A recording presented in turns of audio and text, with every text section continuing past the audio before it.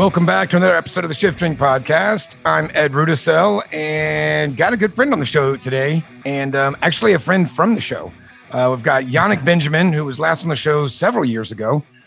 We were talking about Wheeling Forward, Wine on Wheels, all kinds of cool stuff, Axis as well. And we'll leave links to all that in the show notes. But Yannick was able to get his own place opened here just a few months back. It was a long time coming because of the pandemic. And so, yeah, we've got a lot of things to catch up on, and it's super cool to actually have a good friend like Yannick that I can count on. And it came about through Shift Drink itself. So welcome back to the show, man.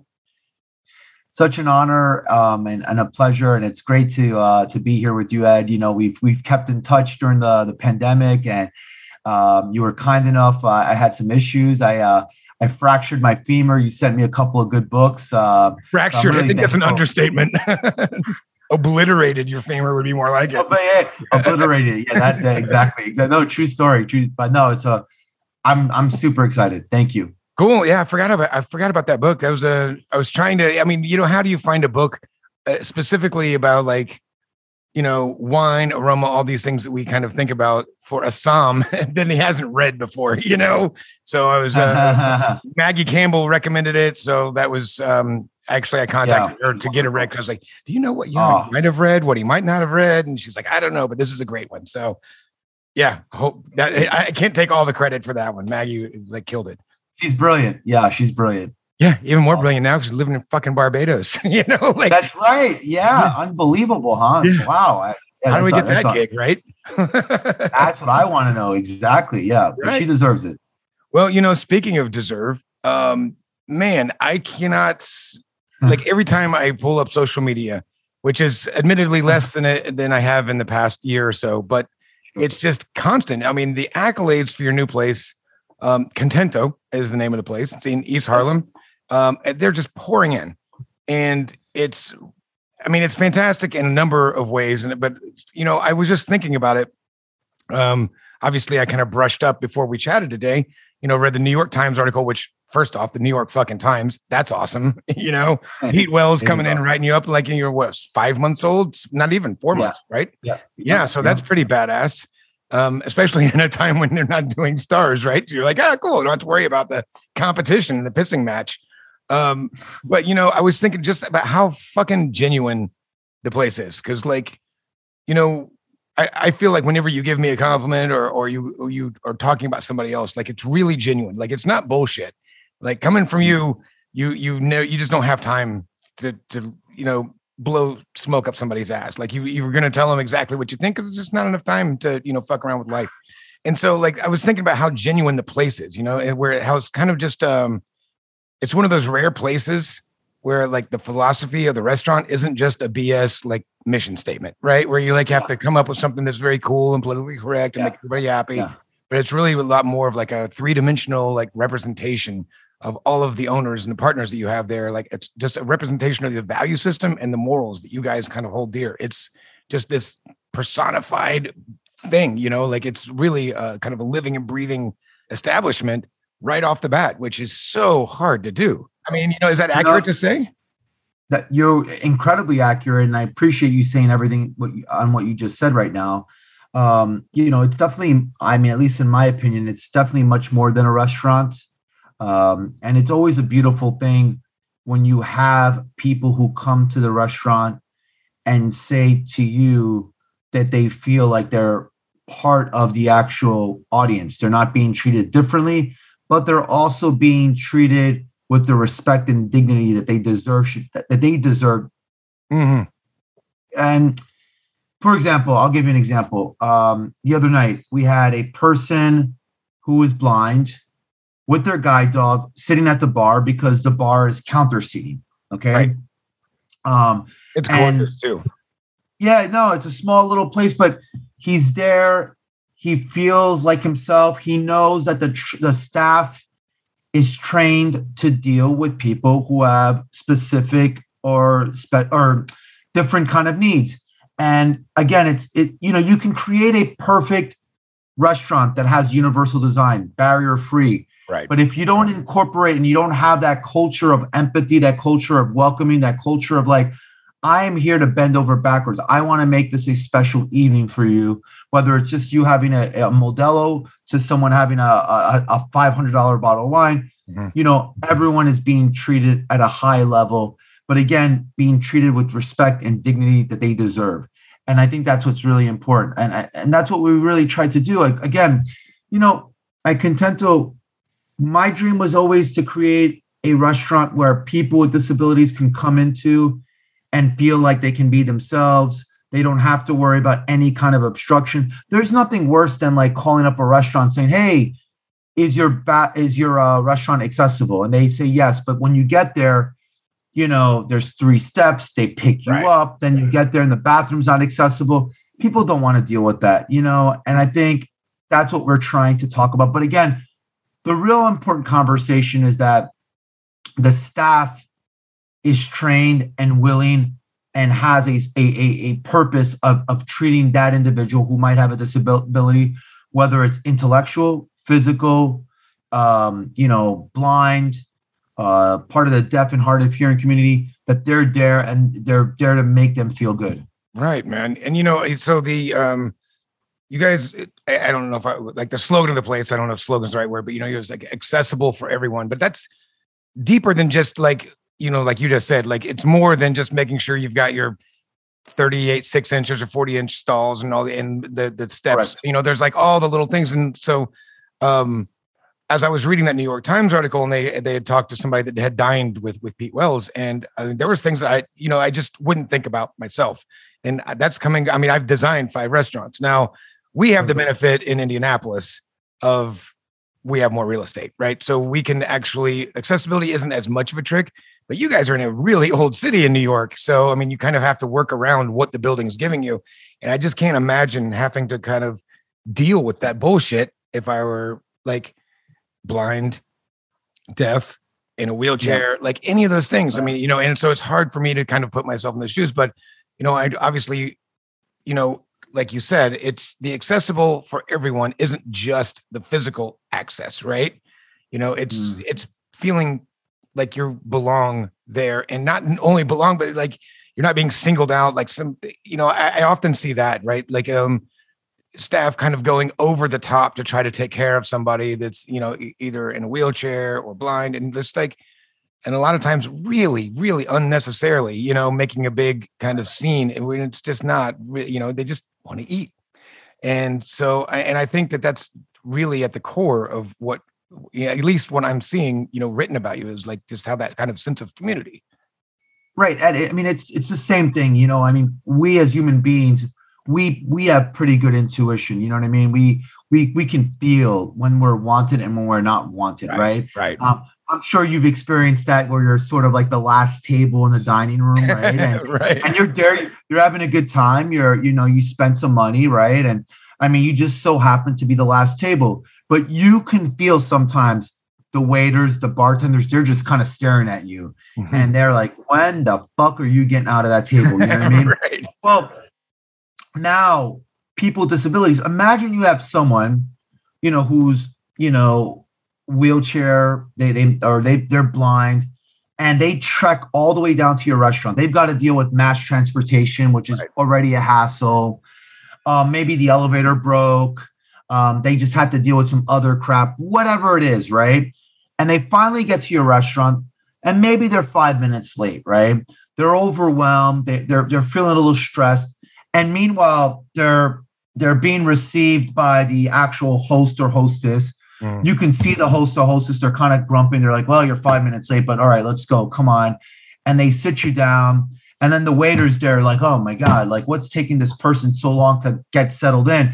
You know, people feel that. And what we try to do at Contento and say like, no, let them take their time.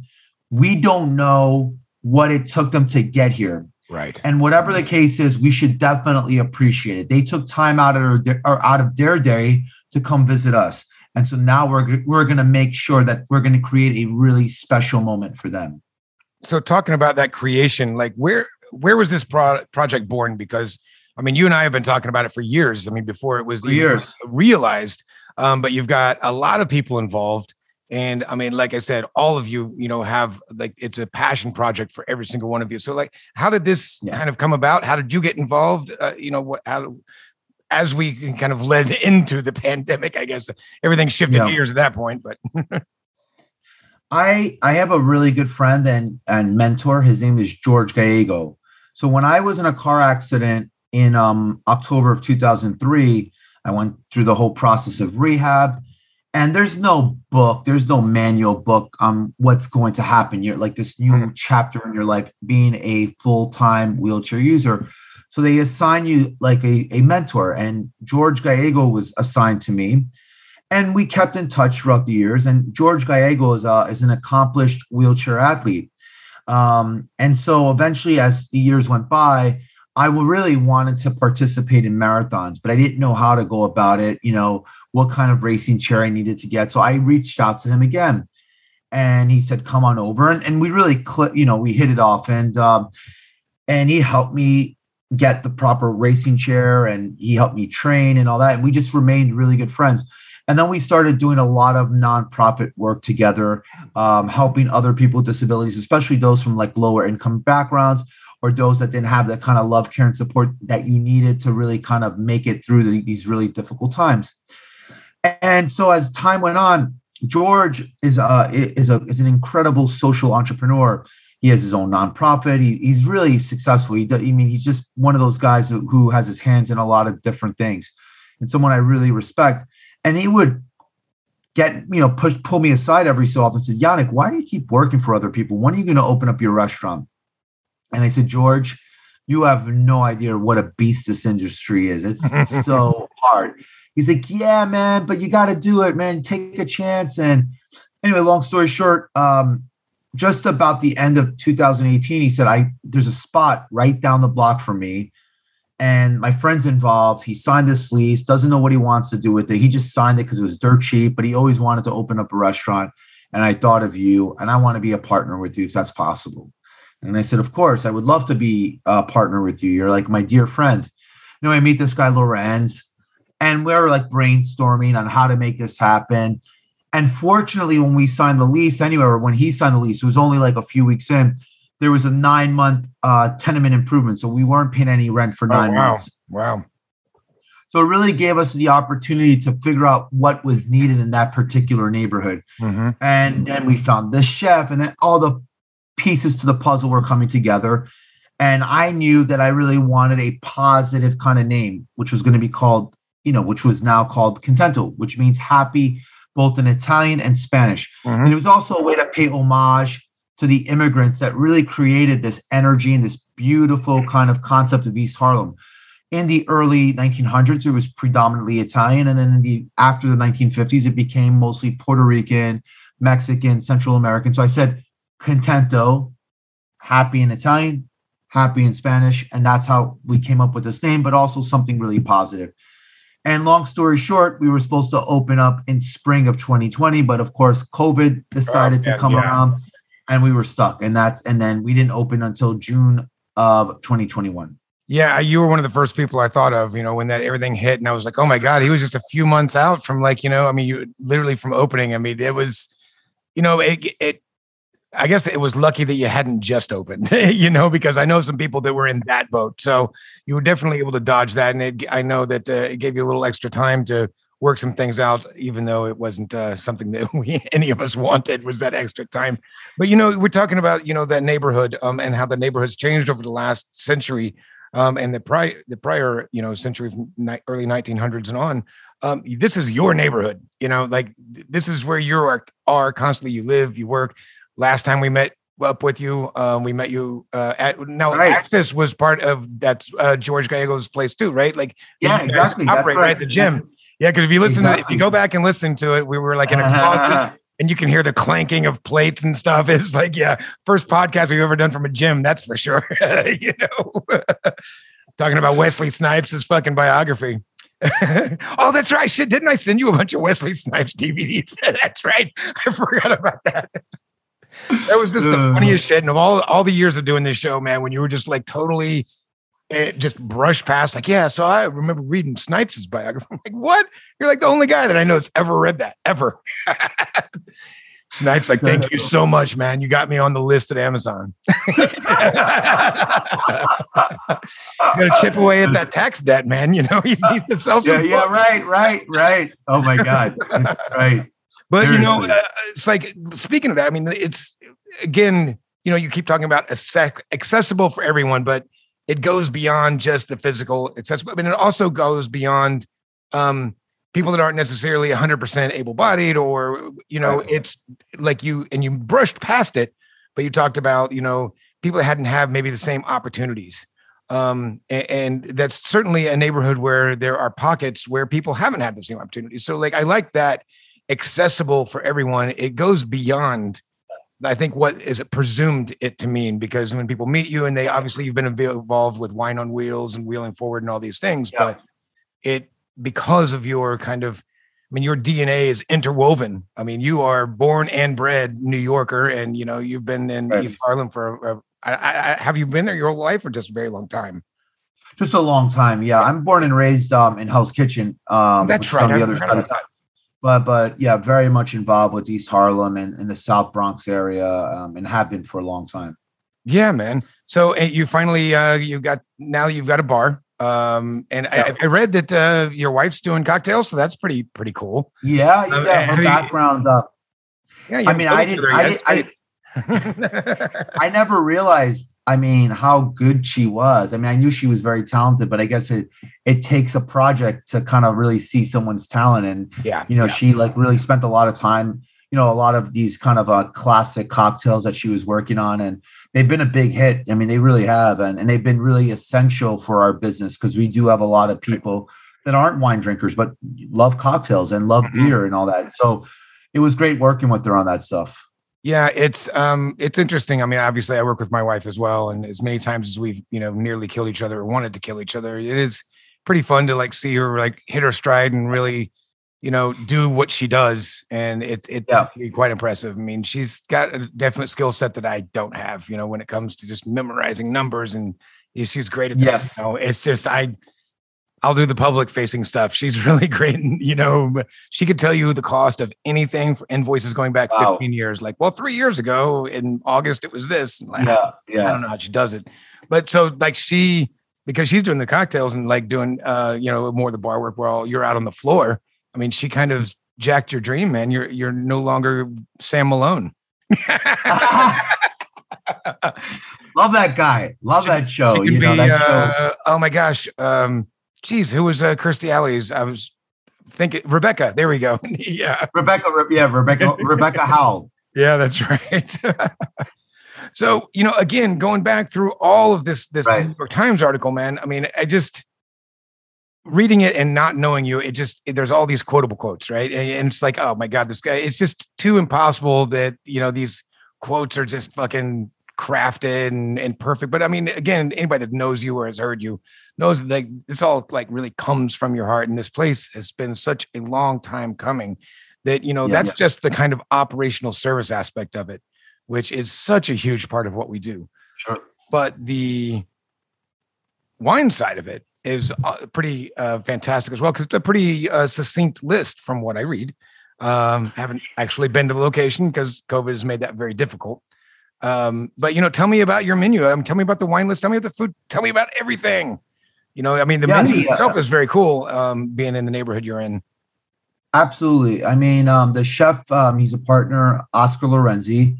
His background is he's classically French trained, but he's from Lima, Peru, and he's been in New York for well over 20 years. And he's definitely a New Yorker through and through in many ways. And just a real generous guy, very passionate, loves to talk about food, big wine drinker, knows a heck of a lot about wine, but also a big cocktail guy. He goes to a lot of cocktail bars here in New York City. So he's got this really intense curiosity for a lot of different things. So it's such a pleasure to have him. When he came on board, I don't think we ever really had a full concept of what we wanted for cuisine, but just kind of simple, but yet good. And he agreed upon that. And, he said, I think it's going to be Peruvian based if you guys are cool with that. I'm like, yeah, I'm not familiar with it except for what I see in the media, that it's just really having its well-deserved, moment in the sun. Mm-hmm. And Peruvian food has always been good. It's just, we're just paying attention to it now. And so I thought it was just super exciting to have that. And, it's got a lot of these kind of, there's a lot of heat. There's a lot of spice behind it, but they are very wine and beverage friendly, his food. And, it's seafood centric, but there are some meat based dishes, but it's just very eclectic and it's incredibly affordable. I think, you're getting some really good value for the complexity and the depth of the food itself. The wine list, very simply, are wines that I could afford, are wines that I would drink on a regular basis. Mm-hmm. So that's what you see on the wine list. There are wines from all around the world. There's on the first page of the wine list, there's it's dedicated, it's called Wines of Social Impact. And it's wineries or winemakers that may not look like me. And what I mean by that, usually you typically see, a white guy with a nice suit, making the wine or whatever it is, but it's people from all different types of backgrounds who are really challenging the status quo, who are thinking outside the box and really having an impact on a social basis. But we also have winemakers there that are also really kind of practicing, farming sustainably, regenerative farming, right, and having an environmental impact. So that's also really important. And then also, I feel really strongly about, farming practices from an organic biodynamic standpoint and regenerative farming. But in order to do so, I also have to, support what's local. Now, I'm not going to just put a winery that's, practicing, social sustainability, but then the wines aren't good. And the same thing with farming. But here we have dedicated a list or a section called East Coast Terroir. So we have wineries from Vermont. We have a blueberry sparkling wine from Maine, which is just dynamite. Maryland, Virginia, and of course New York. So again, you can talk all the stuff that you want, but if you don't have a winery within 100-mile radius, there's some hypocrisy there, mm-hmm. And so we definitely showcased that for sure. And I'm very proud of that section, both sections. Well, and to really put a spotlight on some of those locales, it takes a restaurant like Contento or a Somm like you to be able to put a highlight on it, put it on the menu, expose people to it. Again, accessible. It's affordable. People can come in, they can try something new. Obviously, vines were planted in Virginia right from the get-go when Europeans came over and stomped. That's right here. But that's been forgotten about. So and so it's interesting to kind of see what's going on. But again, we subscribe to the magazines, we buy the books, we read the blogs, we listen to the podcasts, we do all that. And so for us, it's oh yeah, well, of course we know it's there. But when you talk to somebody outside the end, I can talk, I promise. Outside the industry, it's they just need to have that kind of introduction to it. And I think this is a perfect way, especially with such a succinct list. I mean, how many bottles do you have on the wine list there? For a small list, I think now we're close to about over 200 bottles. Yeah. We do have on the last page, we have something called the lost wine section. So it's older bottles that we find through end of bins, but very low markups. Yeah. And again, the list is made so people can come in there.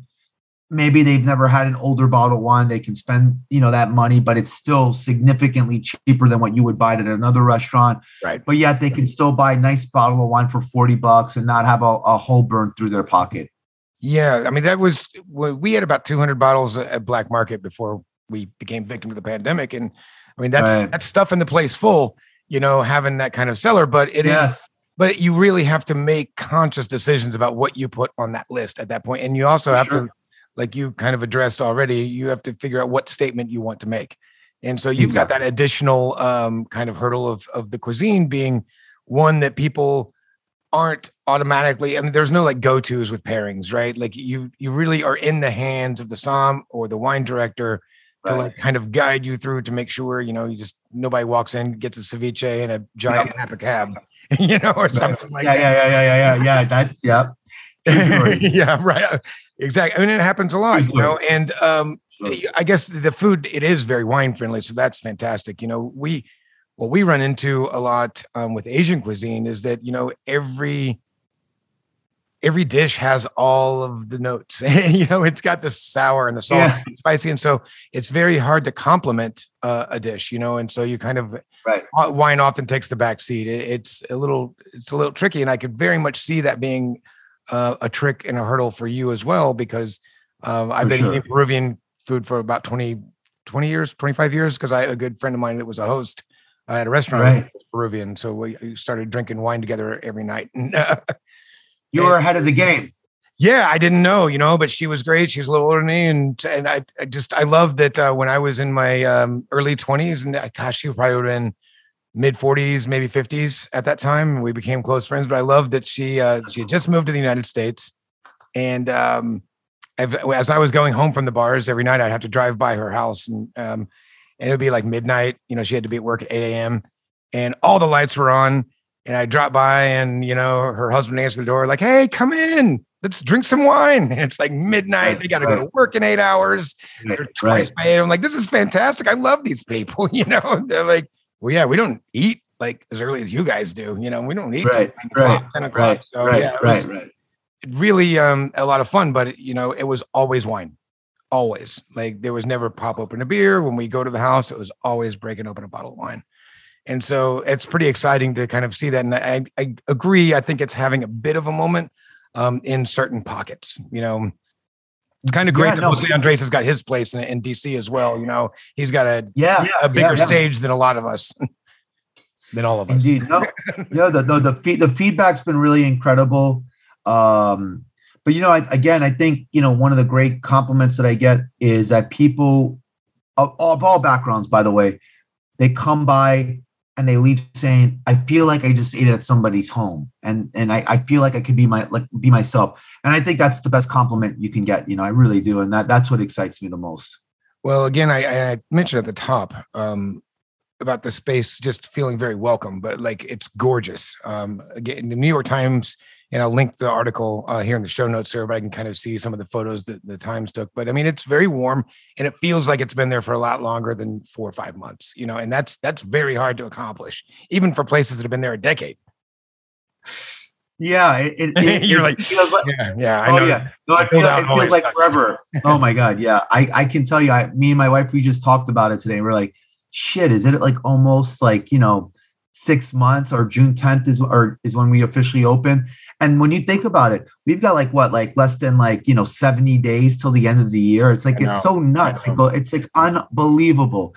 And so it has been a roller coaster ride. And I mean, I have to tell you, man, it's beautiful, but yet exhausting all at the same time. Yeah. So, I mean, how are you holding up? You know, apart from like the actual like logistics of the business and all that. I mean, personally, how taxing has this been to do during opening in the middle of a pandemic? Because you say it's only been, 5-6 months. I mean, that's open. Of course, the build out itself takes a long time. But on top of that, I feel like every day of work facing what we're all, dealing with these days is like 5 days of work, It's so much, it's just, it feels like this last year and a half has been a decade. Well said. I what I will say is that, interestingly enough, I think what the pandemic did was it kind of disrupted us from actually being really prepared. And so we didn't know in what direction to go into. So we just we're like, okay, we just got to open now. It's time. So we opened on June 10th. But listen, you open up a restaurant and it's always going to be kind of a crapshoot. It's always going to be chaotic. It's no matter how prepared you are. But I think that, we're all experienced. We all know this business, but yet we didn't know what to expect and how to prepare exactly, because it was so unique with the pandemic. And I think that was the biggest issue. But just in general, even now, it's such a beast, the restaurant. We're so busy. We're a small restaurant, but we're turning seats over, and we're getting phone calls from people left and right because they can't book on Resi, and they're getting mad at us because they can't get a table. Or not mad, but like, oh, I know. I believe me, I know. Yeah. Yeah, our leash hasn't shortened significantly on the giving us kindness because we stayed open. Yeah, I know. No, seriously. But that, I think that has been really like the hardest part, but also trying to have the ability, at least for myself, to say like, it's time to go. Because, you get people that come by, oh shit, you were about to leave. It's like 10 o'clock, but then that one person shows up, and you're like, oh, now I got to stay. I know. And they're like, hey, you got to have a glass of wine. You got to like, and next thing you know, it's like 12:30. And then you got to get up again. It's like, you got to get up at 6 because you got other things to do. You got to respond to your emails. And I mean, it is, they have been very long days, and I'm talking about 14-hour days at the very least. Oh, sure. Yeah. And I mean, I do feel that anybody that kind of opened in the middle of this, and I think you hit the nail on the head, like, because of that surprise factor, there was no precedent. You kind of were just making it up as you go. It definitely is going to be, I think it's going to be the defining aspect of how restaurants are operated in the next decade or so, because I know this sounds very pessimistic, and I've gotten a lot of shit for saying this, but I think that we've kind of just wrapped up the golden age of farm to table. And the reason I say the golden age is because, we just went through a decade of where it took very little to get a place open. Investors were willing to just shovel money into the hands of anybody that knew how to cook a little bit. Like, you didn't have to have that good a child. So they just wanted to be involved. Everybody wanted to be involved. And that was cool. As a diner, we're not going to see that again for a long time.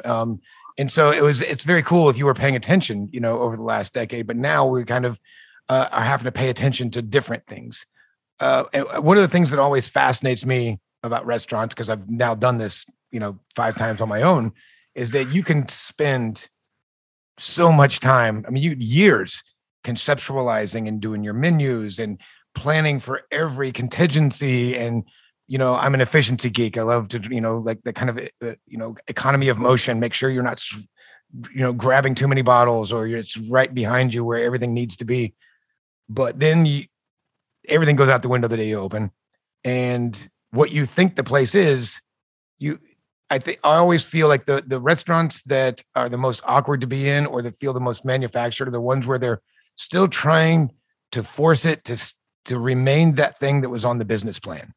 And the ones that feel the most comfortable are the ones where the owners let it become itself. The restaurant has to, it will tell you what it is within 6 to 12 months. And you just have to be willing to accept the restaurant's, kind of narrative of what it wants to be. Yeah. And so how have you seen that changing as now that you've kind of been open, you've got guests coming in, it's becoming its own living, breathing entity. How have you seen that change versus what you kind of thought it would be?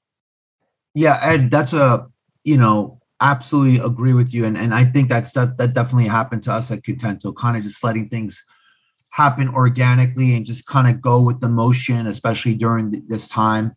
But I think, again, everybody that works there has just a really good attitude, nice people, all from the bartenders to the servers to the somms. Everyone's just kind of really kind, and everyone brings something to the table. When we find out that it's someone's birthday, we have we blast Stevie Wonder's "Happy Birthday" song, and it's corny and all that, but people love that shit. You know what I mean? Yeah, man, that's fun. And it's like now people are sort of looking forward to that. And then we play a lot of hip hop, and then sometimes we play some hairband music, and we've got Poison in the background.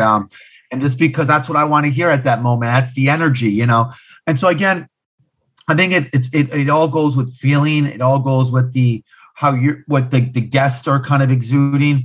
The other day I had a bunch of young people, but then on one table we had a bunch of older Upper East Side ladies, very proper, but very, very cool, very kind. But, so we had to kind of find that right balance of the music because, they wanted to talk, and, music's too loud. It's hard for older people to hear when they're talking to each other. So I get that, but how do we keep them happy without losing the energy and the ambiance for the younger folks? And so you find that, that feeling. But I think at the end of the day, that constant engagement with the guest, and just letting them know how appreciative you are of them coming to Contento. And people like that. I mean, there was two guests, and I overheard them that it was their anniversary, but then I needed that table because we have this kind of strict 90-minute rule. And then I just kind of said, hey, can I have you sit at the bar? And, I could tell that they were a little like, oh, are you rushing us? I was like, listen, I'm going to take care of you. And then sure enough, we splashed them with a little sparkling wine, gave them 2 free desserts. We blasted, what's that song from that movie, Ghost, The Righteous Brothers, and they just went nuts. And she was so happy. She was over the moon. She's like, this is the best experience. So anyway, those are the type of things that we do. And I personally really enjoy it. I especially love when guests come in and they're a little grumpy maybe, and they leave there and they're like, my God, you just made my night. Well, when it comes to service, and it in my mind, I'm thinking about EMP, right? Like you live in Madison Park, and the food's good. I mean, I'm not going to diss on it. It's a fucking 3-star restaurant. I mean, the food's good, but that's not what you talk about when you leave. You talk about just the beauty of the service, and and that's where everything I see written about Contento so far has just been how fun it was, how great the service was, how everybody was taken care of. And I'm really, and that's hard to train, right? I mean, we always say we can teach you what's in the bottle. We can teach you the adjectives. We can teach you the selling points, but we can't teach you to be cool, but you're at that additional layer of like even increased expectations because of it being accessible for everyone. And so, I mean, how are you approaching training, bringing people into the fold, or is everybody at this point still kind of been there from the beginning and it was all part of the birth of the project?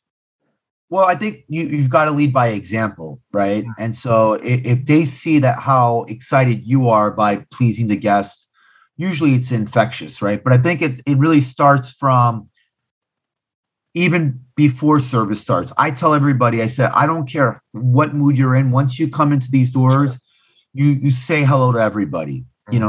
Hey, Ed, good to see you. Hey, Catherine, good to see you. Just a simple hello. You don't have to be best friends, but that you're already starting the day good.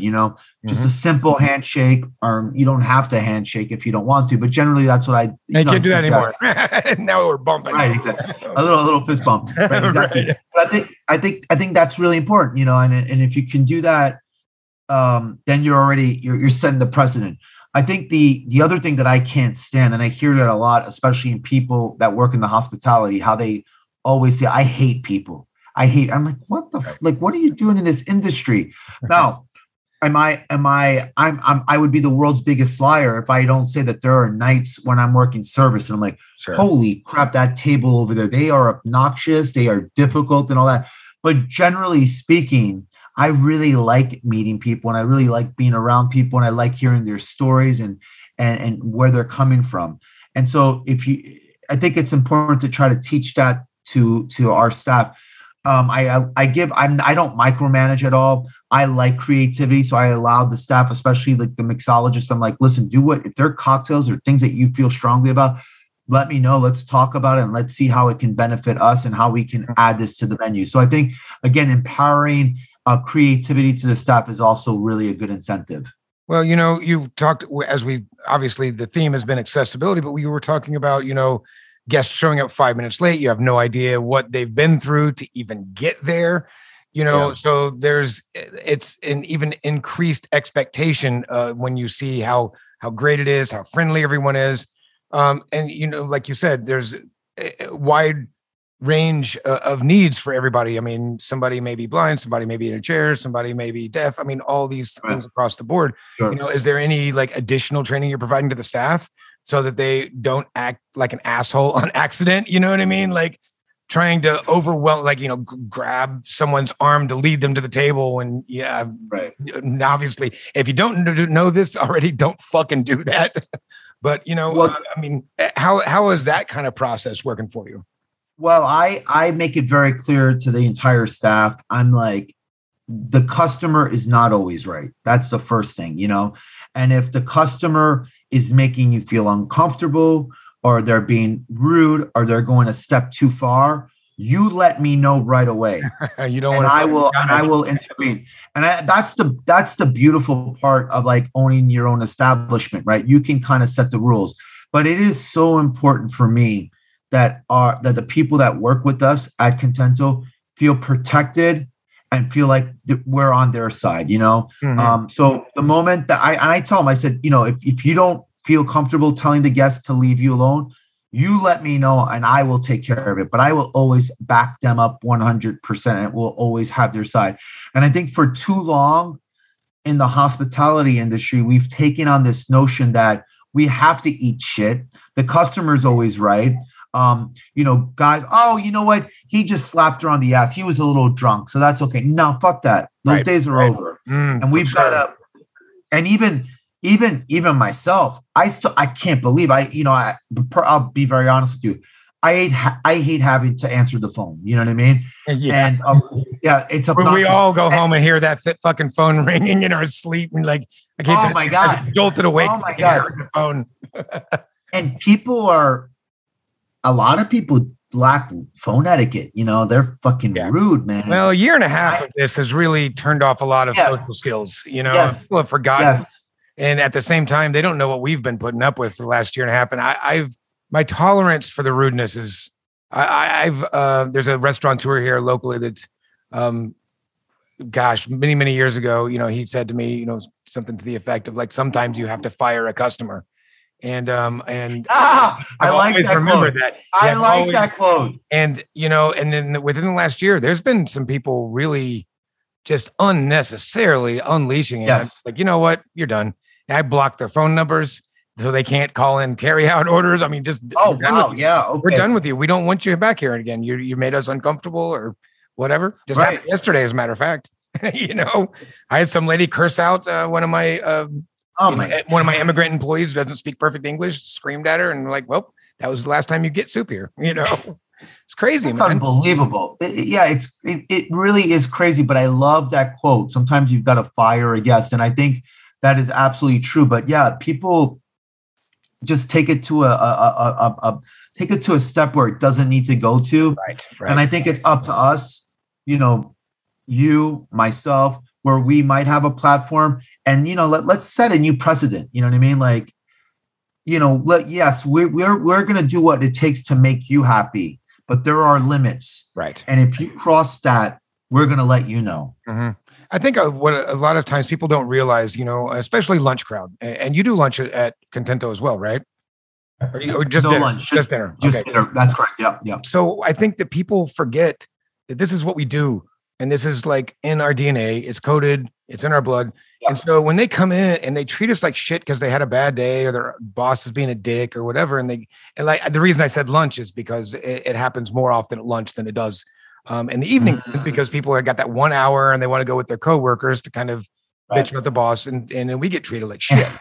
And because of the, you know, staffing issues in hospitality right now, I'm on the floor all the time, and so oftentimes it's me, you know, eating that. And I think that they forget that because this is what we do, that they might just go back to work and be like, that server sucked, or that guy, I didn't like his attitude or whatever. They don't have to like me. It's fine, I guess. Sure. I want them to like me. I do. But, you know, it's for them, it's an hour of their life. And they don't realize that we carry that home. We think about it all day. We think about it all night. We're like, oh my God, are they ever going to come back? Is that going to spread? Or is no one ever going to come to my restaurant again? You know, all these things, and like that we carry along with us. And it's certainly not healthy. You know, that's terrible for your mental health to worry about just some guy that was a dick because, you know, someone cut him off in traffic and he happened to be in your restaurant 5 minutes later. And I think people forget that. They very often forget that we're humans on the other side of that it's pouring that glass of wine. Absolutely. I have to tell you, I'm too bad we don't have video here, because I like this, your face telling the story right there. Yeah, I'm shocked by how comfortable people are to just kind of be rude for no reason at all. And that's coming from a New Yorker, folks. That's coming from a New Yorker. And I agree with you. I completely agree with you on all of that. But it's great, and it's a real pleasure to really kind of try to redefine this new era that we're going into. Because I think you're right. What you just said a few minutes ago. And I really love the staff that we have, and I just want them to feel safe and protected. So circling back around to that staff, so like because you are getting a wide swath of diners, especially with the media and the media darling that you've become, and just really talking about the accessibility, how it's easy to get into the place. There's no like 20-inch ramps that aren't really useful and those sorts of things. I mean, how the staff kind of has to be cognizant to be able to work with different needs at the bar or at the table with the guests. I mean, is there any like, are you going kind of through training, or is it just something that's discussed pre-service? Like, hey, listen, if you've got a blind guest, this is how you should, right. These are the things you should not do because, you may not realize, but that's really fucking rude. And you might think you're being helpful, but you're not. All the time. And a lot of times I might just pull them aside for a second as they're dealing with the guests and hey, when you're serving a blind person, tell them exactly where you're at. Hi, how are you? My name is Yannick. I'm to the right of you. I'm wearing a blue suit with a white shirt. I'm also in a wheelchair. And this happened the other day. And the person that was blind was like, oh man, thanks for letting me know. I figured that you were in a wheelchair, and I was trying to figure out why your voice is projecting that way, because I was a little lower. He's like, I thought you were either really short. Yeah. Or just, or now when you come up and say, hey, I'm coming to the right of you. I'm serving you a wine glass. It's right above the knife. Mm-hmm. These are Riedel glasses. It's got, so kind of just describing the situation to them, so it makes them feel a part of it, and they certainly appreciate that. So those are little things that go a long way. I also have adaptive flatware available upon a request, and it's listed on the menu. Now, what's adaptive flatware? It's for people that are limited with their hands. They might be weaker. They might have MS, ALS, something neurological, sure. Or they might be a quadriplegic, and so.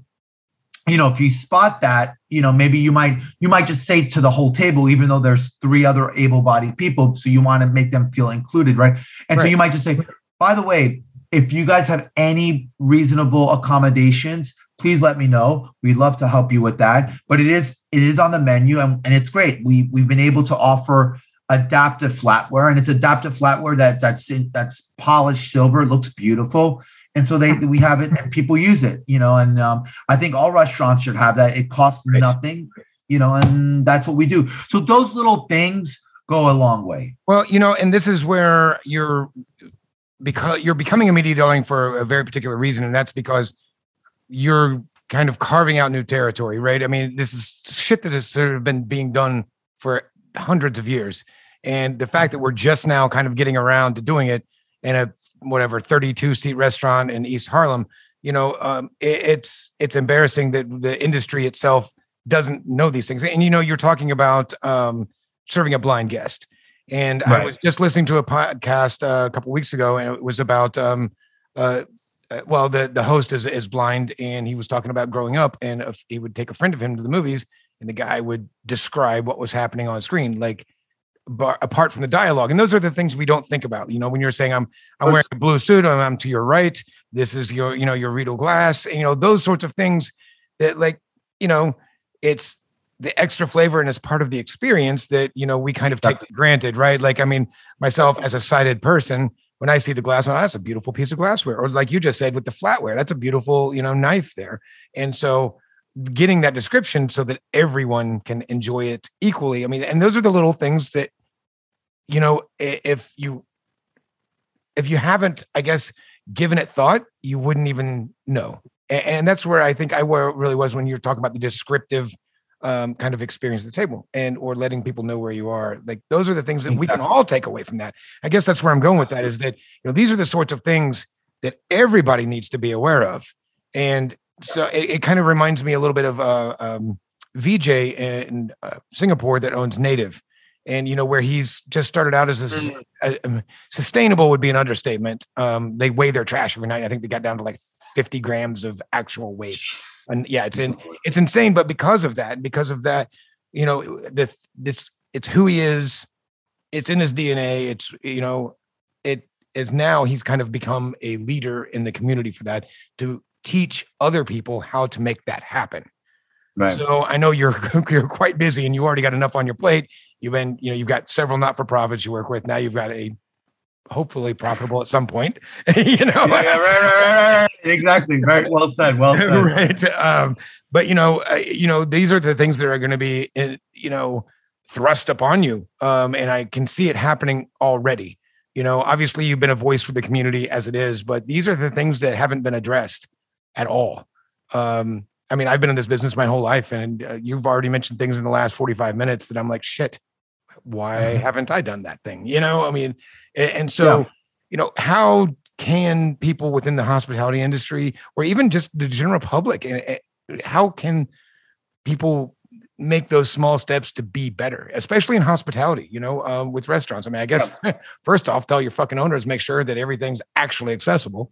And I know that's tough. We had to go through some great pains to do that. We have one old building, and it was a fight to get the ramp poured when we actually, I don't think they listened, hopefully, but we just poured it anyway. We didn't even get a permit. We were like, fuck it. Well, I'll tell you what, Ed,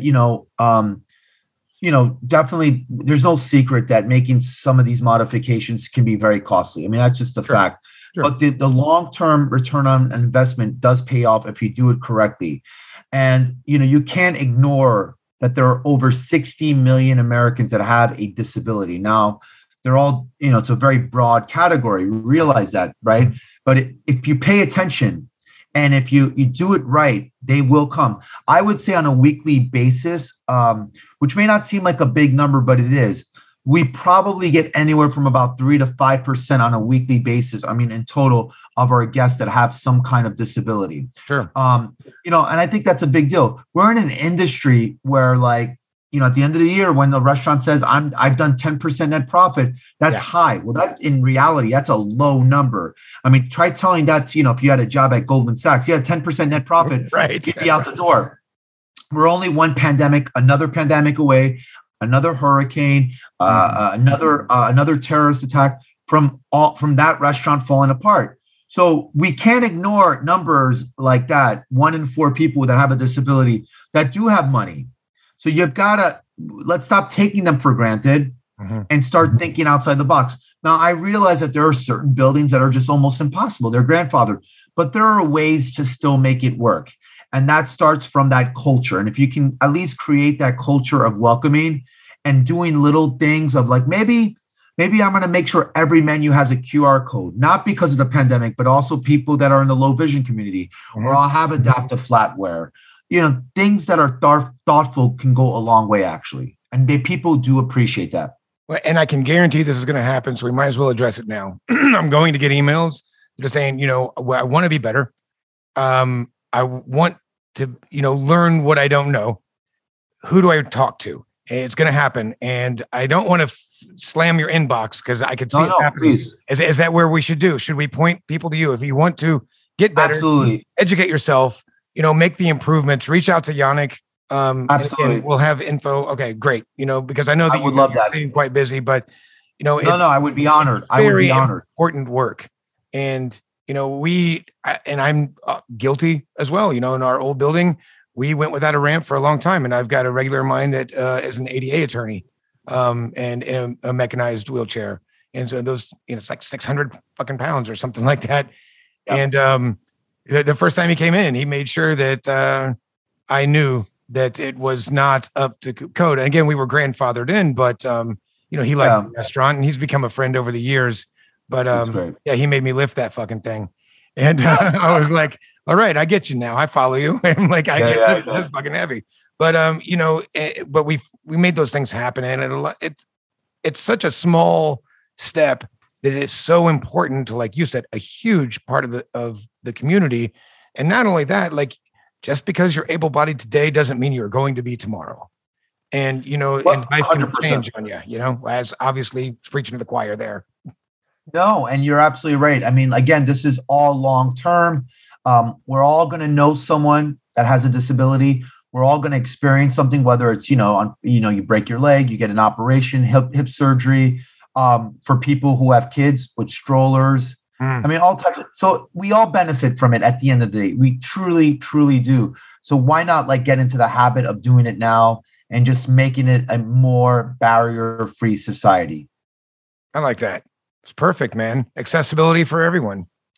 Well, Exactly. man, I appreciate you coming on the show. As we wrap up, I'm just curious because, you know, we touched on it earlier, just on a personal note. I'm just wondering what you're reading these days, you know, because you're one of those guys that kind of just devours a lot of things. And I know you're really busy. But always like to keep my finger on the pulse of what my guests are reading because, you know, I've got my stereotypical fucking bookshelf, you know, background behind me and on Zoom here. But you know, there's most of this is like either that's like the rum section and that's like section. But this is the book that I'm actually reading. That's Gaston. Yeah, Gaston Peru. It's a beautiful book. So I'm actually reading that, and it's really impressive.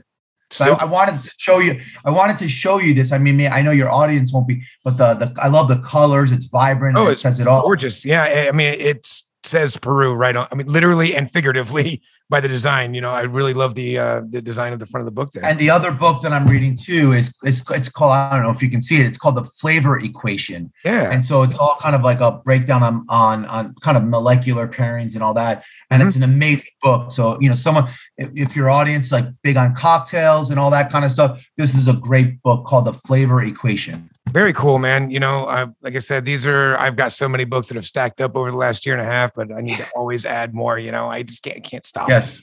Can't stop. Yes, exactly. I'm with you all the way. Yeah. And that's why I asked, because you're one of those guys that's you just devour the stuff. And so I appreciate you coming on the show, man. I know we could bullshit for hours. I would love to. Yeah. And I appreciate you taking time out of your day. And I've been wanting to do this for a little while, but I wanted you to kind of get stabilized a bit at Contento because that's crazy, man. Opening a new place. I mean, you're smiling. It is. I don't know if I smiled for at least the first year. I don't think I had time. I was just like, I just got to go from point A to point B and back to point A and back to point B. It's wild, man. But congratulations on the success of the place. Congratulations on getting it open in the first place in the middle of the most fucked up situation that we've had in 20 years. I was going to say that we've had in our time in the hospitality, but you're in New York. So obviously I didn't have to deal with as much with the fallout of 9/11 but it affected restaurants, obviously. For sure. Well, everybody saw it. I mean, I just had started my management career at that time. Wow. So, it was a crazy time. Yeah, for sure. For sure. But yeah, this is, it's definitely, there's no chart to navigate these waters. And so there is no chart. Absolutely. Yeah.